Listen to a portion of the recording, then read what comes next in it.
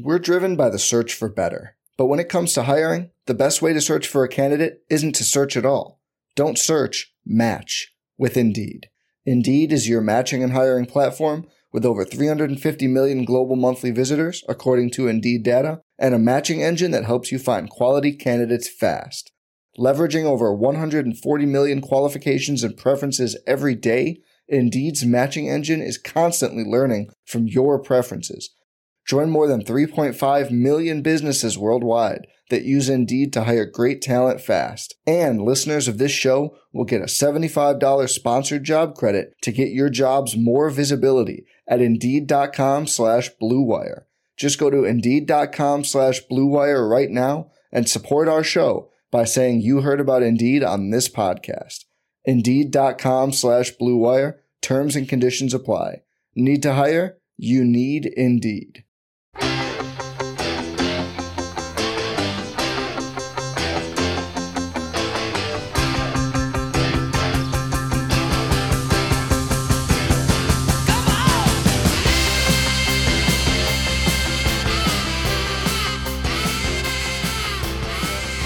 Welcome to Chasing Hardware, the podcast that sits down with the sports figures you grew up with and hears their stories. Welcome to Chasing Hardware. I'm your host, Rich Lamella. My guest today played 15 years in the majors. He is one of only 14 men in the nearly 150 years of Major League Baseball to win 4 or more batting titles. Further, only 2 right-handed batters, Rogers, Hornsby, and Honus Wagner, have more titles than him. He also hit .375 in the 1979 World Series, where his Pirates beat Baltimore in 7 games. Ladies and gentlemen, please welcome one of the greatest hitters of all time, Mr. Bill Madlock. Bill, welcome to Chasing Hardware. Oh, I was glad to be here. Looking forward to it. Excellent. So, Bill, you're born in Memphis, Tennessee. But you very shortly thereafter, you moved to Decatur, Illinois, where you go to Eisenhower High School, and you are an all-state football player, also very good basketball, very good baseball player. I want to, tell me a little bit about your high school experience and growing up in Decatur. And then also, I'd love to hear from you. I know I think I read you had 100 football offers, 150 basketball offers, and 2 baseball offers for college, but you chose to go with baseball because you were smart enough to know you didn't want guys 6'5", 250 hitting you anymore. Tell me about all that. Well, I grew up in a little small town in Illinois.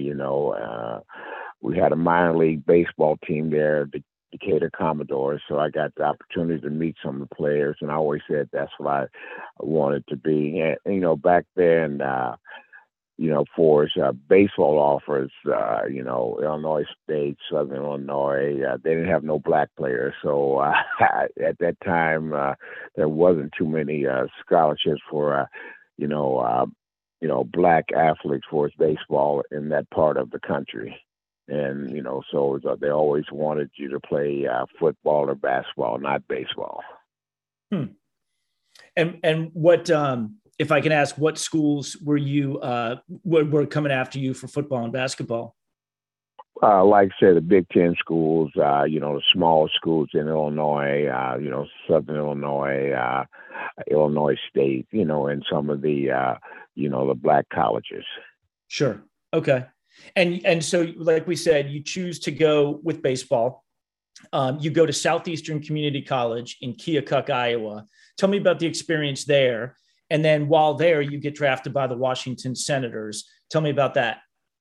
Well, I was drafted by the Cardinals out of high school, and then I decided not to go. And then I went into the second phase, and I went to Keokuk, and I was drafted by the Washington Senators. And I decided, to take it. The money wasn't that good, but I wanted the opportunity to play. So I signed with them, and I spent 3.5 years in the minor leagues, and finally made it with the Texas Rangers. So I got a chance to play for Ted Williams, Billy Martin, all within that organization right there. Sure. And it's funny, I was reading when you were in the minors, obviously, you've always been a hitter who hits for high average. But at one point in the minors, you weren't. You were trying to hit the ball out of the park because you thought, I think I read that you said that you thought the fastest way to the majors was to be an infielder with power. And you realized, in fact, that that was going to be the quickest way back to Decatur, Illinois. What kind of changed your mindset there?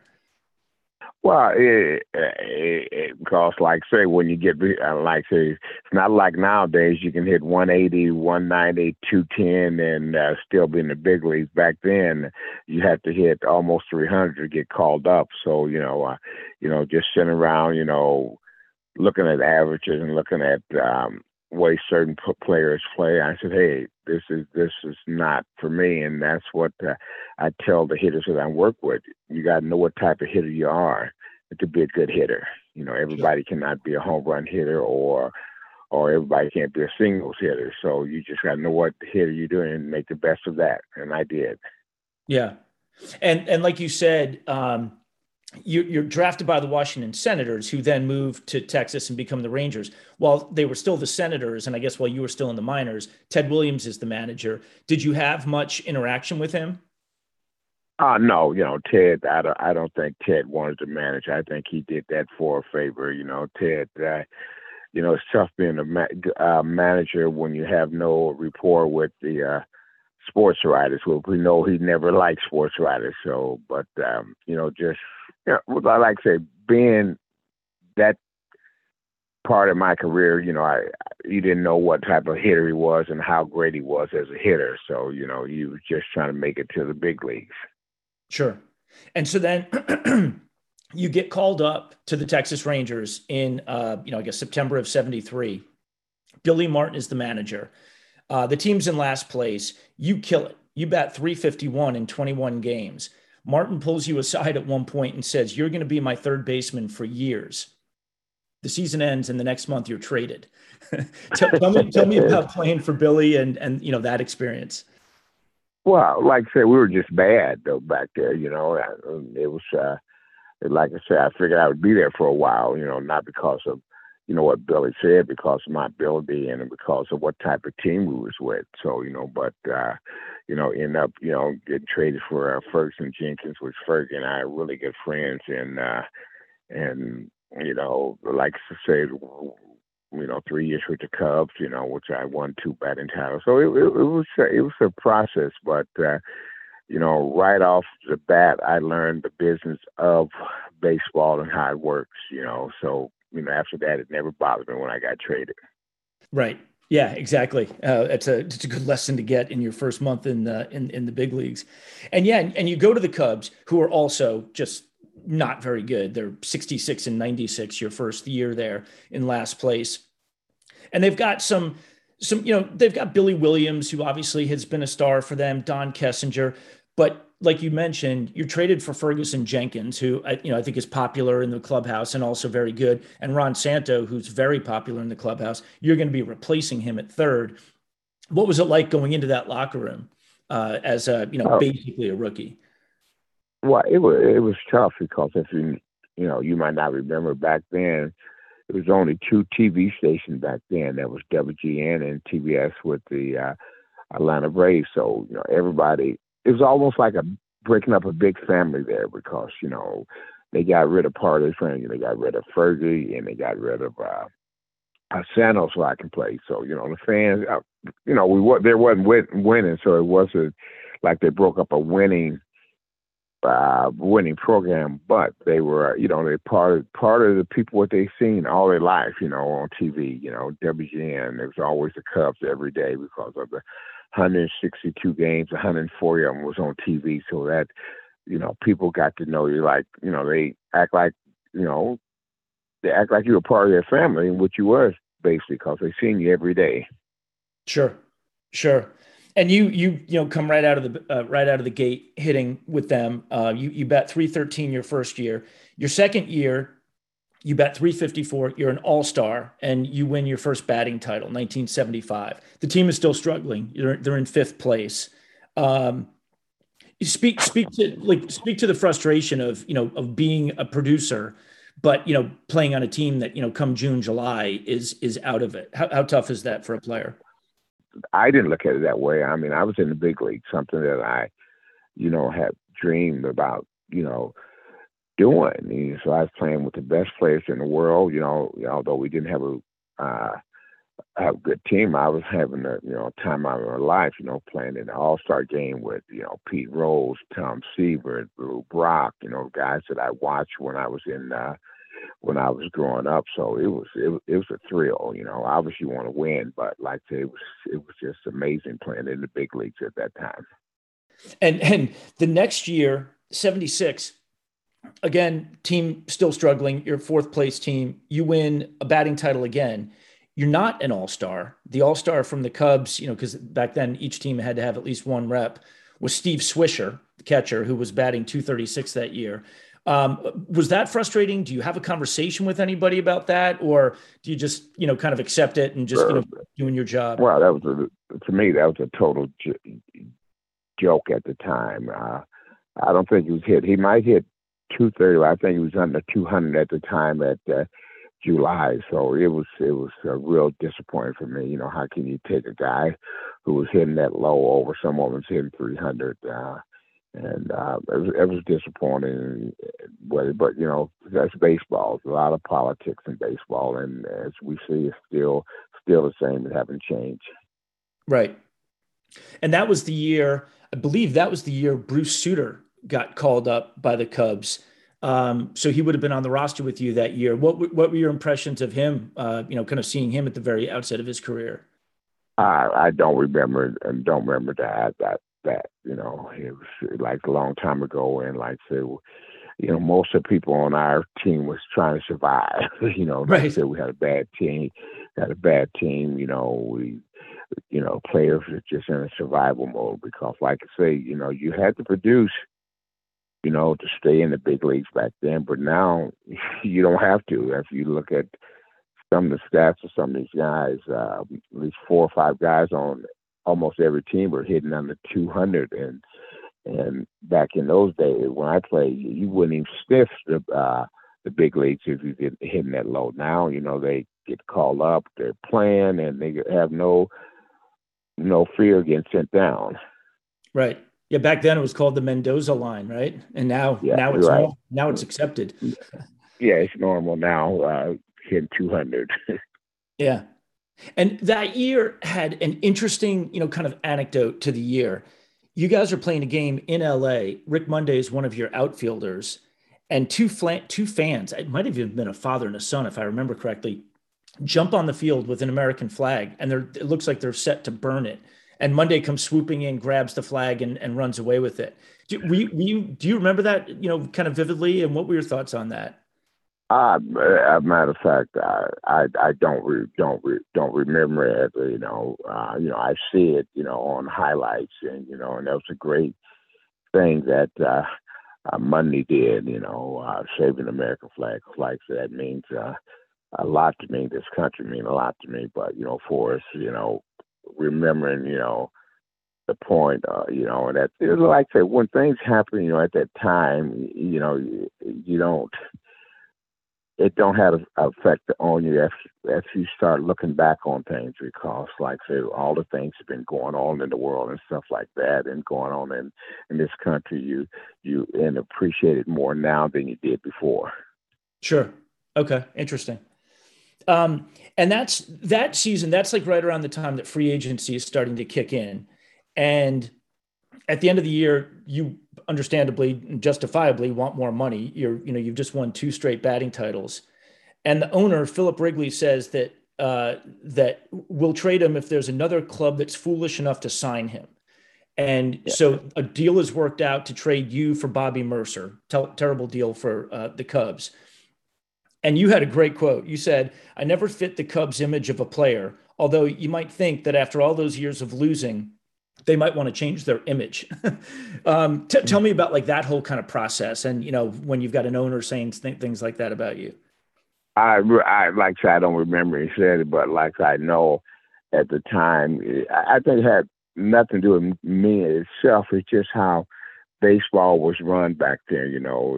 Free agents started with Andy Messersmith. They wasn't used to, people ask for money. They used to people just taking what they give you, because, and like say the Cubs was lovable losers, but they never wanted to give out any money though. But I think more so it was just how baseball was run back there, more so than any other thing. He had to say something, because I don't know if he knew that much about baseball, and there's no reason for him to know that much about baseball because he had his own business to take care of.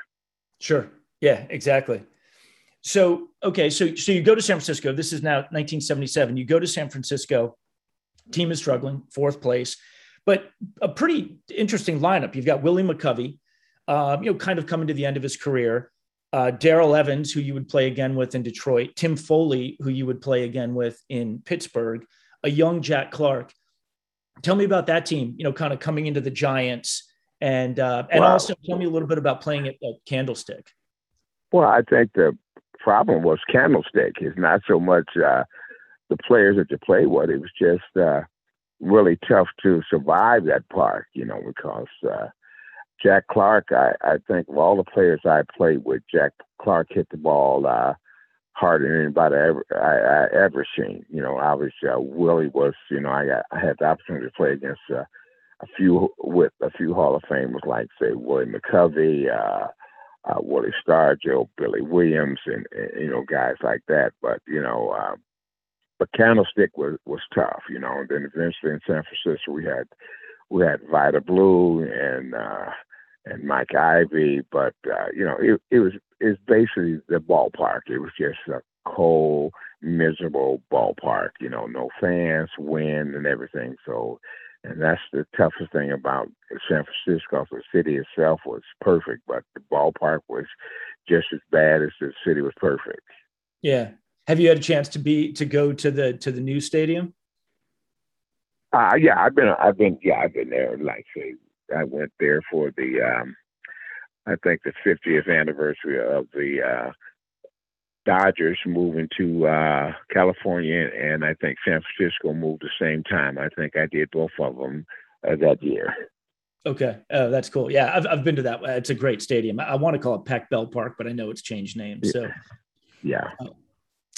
Yeah. So your second year there, Vida Blue comes in and kills it. He goes 18-10. What was having him on board like? After him playing with the A's all those years. Well, it was always, great to get a number one pitcher. At least you know you weren't going to be in a long losing streak, and it was always fun watching people try to hit Vida in that cold weather there. Vida was a character. He was a great pitcher and probably should be in the Hall of Fame. Well, I don't like to discuss that because you can go on and on about that. And that year, at some point during that year, Darrell Evans is moved to third and you're moved to second. How did you feel about, kind of switching positions? Were you pretty comfortable anywhere in the infield or would you have preferred the hot corner? Well, I preferred, third base, so that made our team a lot better. Willie McCovey, he asked me to do it. So, and I respect the heck out of him and it was no problem moving over. We made our team a lot better. Oh, that's interesting. So Willie McCovey is the one who kind of approached you about it, not the manager? Yeah. Mm-hmm. Interesting. Okay. He was well respected in the clubhouse and on the field. Yeah. Okay, cool. And actually that year you guys were good. You were finished in third, which obviously is frustrating, but you're 89-73. The team is making progress. And then the next year, the team starts to struggle again. And about halfway through the season, you are traded, actually almost exactly at the halfway mark. You're traded to Pittsburgh with Lenny Randle, effectively for Ed Whitson. What was your thinking when you find out that you're being traded to Pittsburgh at the time? Like I say, when you get traded one time, it really don't matter. But like say, I always spent a lot of time in Pittsburgh during the off season doing charity events with Willie Stargell. He had his golf tournament, he had his bowling tournament, sickle cell anemia. So, if any team that I wanted to go to was that team. Like I said, I went from being last place team to eventually winning the World Series, and that was a good thing about it. Yeah. And it's interesting. So many things about that 79 season fascinating to me. One of them, I read that Pete Peterson, the GM, and Chuck Tanner approach Willie Stargell and Dave Parker, two of the stars of the team and two of the clubhouse leaders. And they say, hey, we've got a chance to get Madlock. What do you think? And Stargell and Parker say, you get him in here and we will win the division, which is exactly what happened. And then what's also interesting is, though, when you come in, the team is basically 2 or 3 games over 500 halfway through the season. And then in July, August, and September, if you look at it month by month, you basically finish, kind of 20-10 every month. Like you're finishing 10 games above 500 each of those months. So 30 above 500 in the second half of the season. And in those 80 plus games that you play, you bat .328 and drive in 44 RBI. So you immediately come in and have an impact on that team. And then, like you said, then you guys go to you sweep Cincy in the National League Championship Series, and you play Baltimore in one of the iconic series of the last, kind of 50 years. Tell me about like the feeling in the clubhouse. Cause like I said, when you came in, the team was not in first place. I think you were 5 or 6 games back and you were just barely above 500. Tell me about that experience. Well, obviously, when you go from a last place team for a winning team, when guys that you respect, because you had Parker, had Sanguin, had Foley, we had Phil Gardner. It was just it was a good clubhouse, and that's the whole thing about it. It made you want to come to the ballpark and made you want to go out there and give 100% every time you go out there. And one thing about it, and you knew the teammates was behind you 100%, and that's the whole thing. And that it was fun playing, and that's the main thing. It was fun playing in Pittsburgh. Yeah, and that so you bat .328 in the second half of that season. And then in the postseason, you bat .333 to include, like I said at the top of the show, .375 in the World Series. And that World Series, the batting, I had Burt Blyleven on the show maybe 4 or 5 months ago, and we talked about this, just the insane batting that you guys got out of your lineup in that series. And you needed it because it took 7 games to win. But the entire infield, you, Foley, Garner, Stargell, all bat well above 300 in the series. And also Parker and Omar Moreno, you bat .375. And the key, I think, to the whole thing was in game 5, where you're down 3-1, you need the win. Obviously it's must win at this point. You go 4 for 4 and Blyleven picks up the win and you guys win. And then that catapults you to the next 2 wins. What was the feeling like in the dugout in that game 5 where, you needed the win and where you were? Well, when you're behind 3-1, you need to win every game. But like I say, it's been so long ago, but it's the main thing is way Stargell, he's the leader of our team, and he said we haven't played our best ball yet, so don't worry about it. We're gonna win this, and then we just took off. So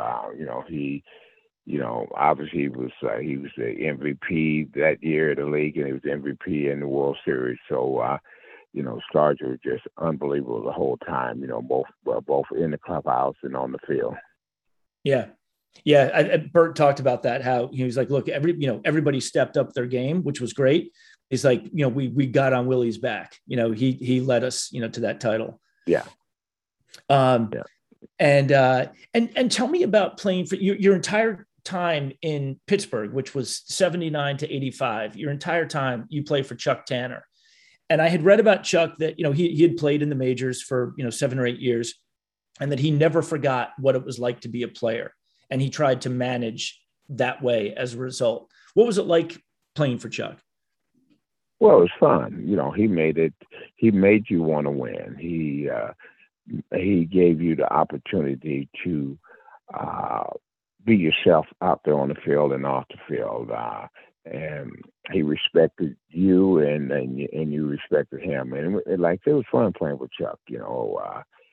he at the time, he was a big part of my career and my family, big part of my family. So he's just a great individual, a great manager, the best I played for. Hmm. But Chuck let everybody, play their game, and I think that's the whole thing. Um, when you're out there, he's behind you. If you messed up, he wasn't going backstab you or nothing. He was just always there for you Yeah. if you needed to talk to him. Yeah. Um, and then the next year, in in 1980, it's a winning season, but you guys finish in third, and Philadelphia goes on to win. And Willie Stargell, starting to play a little bit less. And then in 81, that's the strike year. And it's kind of a weird year. Obviously, this season split into two, and you guys finished fourth overall. But you have a hell of a year. You bat 341. You're the batting champ again, and you're an all-star. Um, and then and then and then win another batting title 2 years later, and you're an all-star again. You become the captain. What was that like? Kind of stepping into that captain's role after such an iconic captain like Willie Stargell. It was an honor because I looked at it. That's how much Chuck respected me as a player and as an individual. And when you step into somebody like Willie, you don't want to mess it up because, like say, he all those guys there at the time, him, Bradshaw, Joe Green, and all those guys. They were just so iconic in the eyes of the fans in Pittsburgh. Right.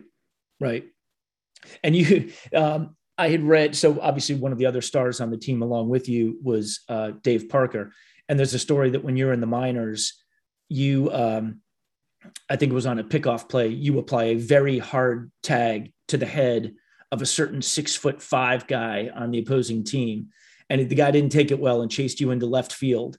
Goes on to become one of your best friends, but that was Dave Parker. Tell me about that scene. I don't. You got to look at it. Let's see, how old am I now? I'm 71 in the minor leagues. I was there 60 years ago. So, that's stuff that I like. I could make up some, but I, just don't remember, Okay. I know Dave and I end up good friends. We end up being neighbors, and I seen him just 3 or 4 weeks ago in Atlantic City at an autograph show. Both him and Bert Blyleven was there, so I got a chance to see both of them. Oh, that's cool. Oh, that's great. And so then, so you're the captain on that Pittsburgh team, and then in '85, the team is struggling, and you are traded to the Dodgers for R.J. Reynolds and Sid Bream, and you go to L.A. and now you're playing for Tommy Lasorda, and you're there for 1 month, and in that 1 month, you hit 360 and drive in 15 RBIs. And then you guys get to the National League Championship Series. You lose to St. Louis, but you bat 333 and drive in 7 runs in those 6 games. Tell me about the experience of going to LA, playing for Tommy Lasorda, playing with guys like, I guess Steve Sachs and Mike Scioscia, et cetera. Well, it was okay. It wasn't great or nothing like that. I can't tell you that it was the greatest thrill of a life playing out there, but it was. We had a good team there. We had a great pitching staff with Fernando Hershiser, Bob Welch, and Jerry Royce. But like I said, my favorite manager still was Chuck Tanner. When you go to Dodgers, I think they're more so on people who come up to their organization instead of people who come into their organization, because they believe in the Dodger Blue and a very successful organization. So I went there and I did my job, and I had a good time there. The 3 years I was there, and that's about it. Right. 86 and 87, you're still with the Dodgers, and then by 87, early in the year, Mickey Hatcher is put in at third, and you're effectively released, and you sign with Detroit. and so you get, to experience, yet another pennant race, this time playing for Sparky Anderson. Tell me what it was like playing for Sparky in Detroit that year, 1987. Well, it's so much different with playing in the American League and playing in the National League. National League, is manager do a lot of stuff. Obviously Sparky was a great manager, but I think that was the best hitting team that I played with Detroit. We had Darrell Evans, we had Lou Whitaker, we had Trammell, and we had Gibson and stuff like that. It was fun. Anytime you play, for us remembering all that, like I don't remember, but anytime you win, that's just like anybody else. And anytime you win, it's fun. And like I say, in American League, playing there, being a DH, being, it's so different than being out on the field every day, and that's a big difference. Right now, it's DH everywhere, so it don't really change the game itself. But back then, the game was a big difference. And same way when we played in the World Series, they had DH one year. And not the next year. And I think that was a big part of us winning the World Series. It wasn't no DH year we played. Oh, that's right. So Baltimore couldn't use Lee May, who was a key part of their team. Yeah, so that's a big difference in the game now. Everybody have DH now, so it's a big difference, And the manager go the whole year without, using DH. Now you have to manage without the DH. So it's a big difference, for us, I'm not the type who sit back and, look at, I wish I had did that in baseball, and stuff like that. I'm happy with the years I spent in baseball. I had a lot of fun, and I met a lot of guys, and still right now, a lot of guys who I played with are still my friends. Right. Yeah, and that just one last thing on that Detroit team. So it's interesting. That's another team that you join, and they're out. They're not in first place when you join them. They're 6.5 games out when you come on board, and it's a really exciting pennant race. And you guys win it. You basically win it on the last weekend in a heated race against Toronto. How exciting is that? Being in a pennant race that's coming down to the wire like that. It was nerve-wracking. I think almost every game, I think we went into the last week, probably, I think 3 games behind them, 2 or 3 games behind them with 4 or 5 to go, and we were playing them. And I think that's the greatest part about back then. You played your division the last month of the season, and they don't do that as much now, because especially next year when everybody's playing everybody. So, and I think it took away the fun of a pennant race, and it's hard to come back at a pennant race nowadays than it was back then, because you were in the situation that last month of the season, you were always in your division, and that was the fun thing about the end of the year. If you were behind by 7 or 8 games, you had opportunities to come back, but now it's tough to come back. Right. Yeah, exactly. And that team, so that was interesting. You're 36 years old at this point when you're in Detroit. You're primarily a DH, is that correct? Yes. Okay. Did you like being a DH? Did you kind of view it as a way to kind of, keep things going a little bit, or did you miss, kind of that other half of the game? Well, you always, when you played your whole career, didn't you go, start DH, and obviously you want to hit, because that's what I was known for. But, still, you seem more part of the game when you playing the game itself. Right. Yeah. And it's funny because left to just hitting, not playing in the field as much, your production numbers are high. Like you hit 14 homers and 50 RBIs, you're only there for basically half the season. So, and I'm curious on that roster, obviously Jack Morris, the pitcher, who again, as a Twins fan, famously pitched that Game 7 in 91, where he pitched all 10 innings in shutout ball. What was he, you were obviously known as being a fiery competitor. What was it like playing with a guy like him? Well, back then, for us, hitters, they didn't associate more that much, the pitchers and hitters, there was always always different, said different in the bullpen and the dugout and stuff like that. Not like it is now, you know. Obvious Jack was a great competitor, a great pitching, and you know, and just like Blyleven, it took way too long for those guys to make the Hall of Fame. They should have been there on the first ballot. Yeah. Yep. Yeah. I'd agree with that. Um, and it's interesting. So you retire. You're like I said at the top of the show. There's 14 guys in Major League Baseball history who have won 4 or more titles. 6 of them are like over 100 years ago. I think only 5 are in the last 50 years. It's you, Gwynn, Boggs, Carew, and Cabrera, which is just, you know, incredible. And you know, that many fewer who are actual righties. Do you see, you know, who are the hitters that you look at today and say, you know, man, that guy's got a great swing, or that guy, you know, he's on top of it? Who are the hitters you think are, you know, kind of top of their game right now? I really don't watch baseball that much anymore, you know, because the leagues have changed. These guys just swing for home runs, you know. Obviously, you know, when you look at what Cabrera did last year or so, or what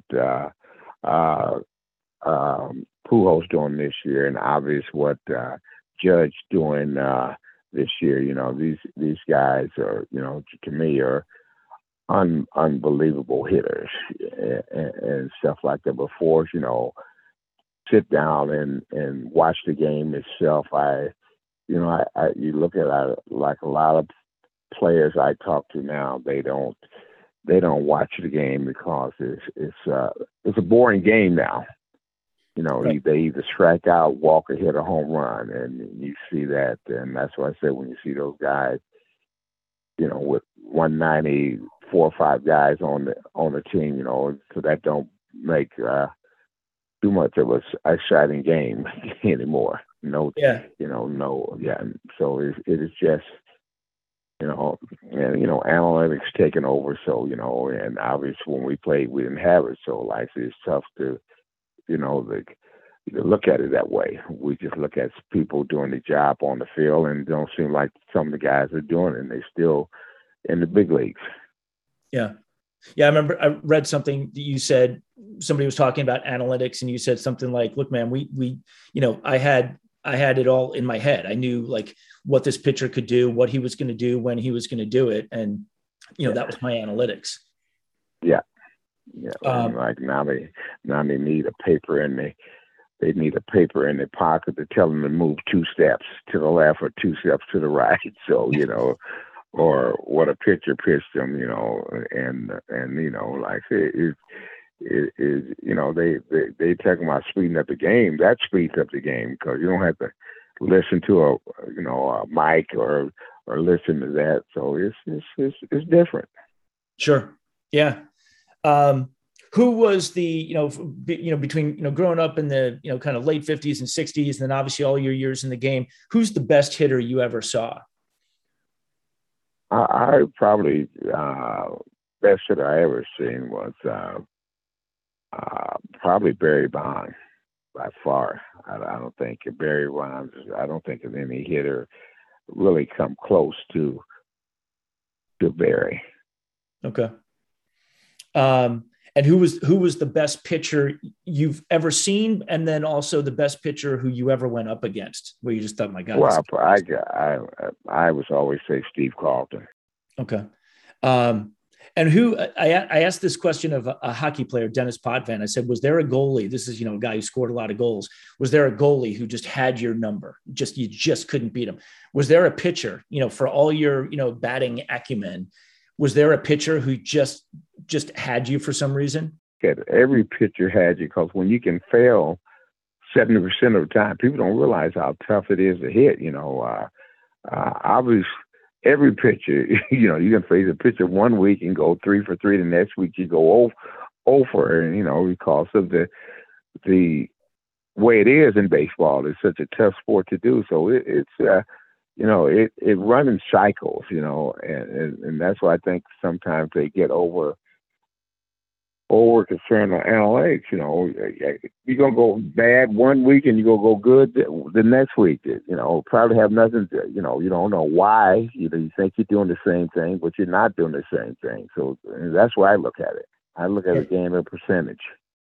And you grew up, again, you know, a very successful football and basketball player in high school. Who were the guys who you liked? You know, who were the guys you loved to watch play football and basketball? Obviously, you know, when I went to LA, you know, I had season tickets to the Laker game. So, you know, Magic, Kareem, and stuff like that. And probably my favorite running back was, I forget his name. I just seen him the other day. Eric Dickerson. Sure. I love watching him. Yeah, but, you know, for us, you know, when I was growing up, we didn't watch it. We were outside playing, you know, not like it is now. Right. You mentioned Magic Johnson. If I recall correctly, he was on the President's Council on Physical Fitness, I think under George H. Bush. And I saw that you were on it also, I think under Reagan. How did that come about, and what was that experience like? You know, at the time, they obviously didn't think our kids were getting fit. You know, they was cutting out PE in schools and stuff like that. You just had to get our kids, nice, more active, because obviously, you know, the obesity is up in our country. Right. And I think I had read somewhere that your favorite player, you listed Jackie Robinson and Pete Rose. Obvious, Jackie Robinson. That, you know, that's a given to most, you know, black players. He's the first one, and like that, Pete was one of the first players I've seen played that I played against too. You know, I grew up close to St. Louis, and I went to a game in St. Louis, and Pete was playing. He played just as hard when I was high school, and that's when I played against him. And then when you were on some of those early All-Star teams, you would have played with him, right? How cool was that? Yes, that was great. You know, that's what I said. That was a great part of, you know, being an All-Star. You know, playing against guys, you always can look at them across in the other dugout, but being in the same clubhouse, that's an unbelievable feeling. Yeah. Tony Gwynn, who I think won 8 batting titles, said that his technique was to bring the handle to the ball and the barrel follows. Do you agree with that? No, all hitters got their different styles, but, you know, basically all of them got to do that. You got to get the handle, and then you got to get the head to the ball.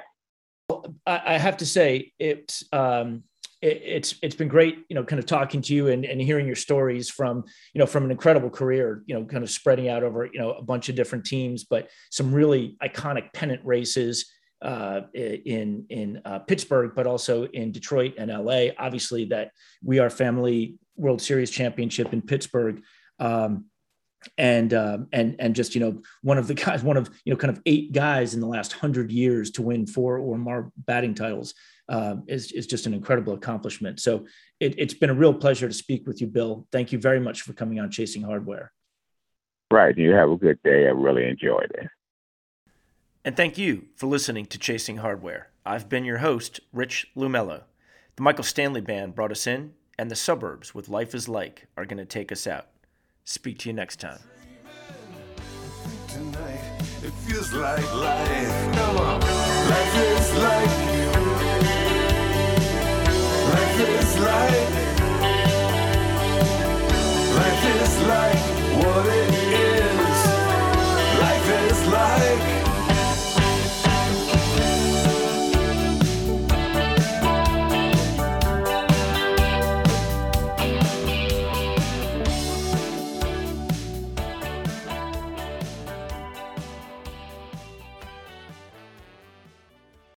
I'm Mark Chapman. Welcome to the Planet Premier League podcast.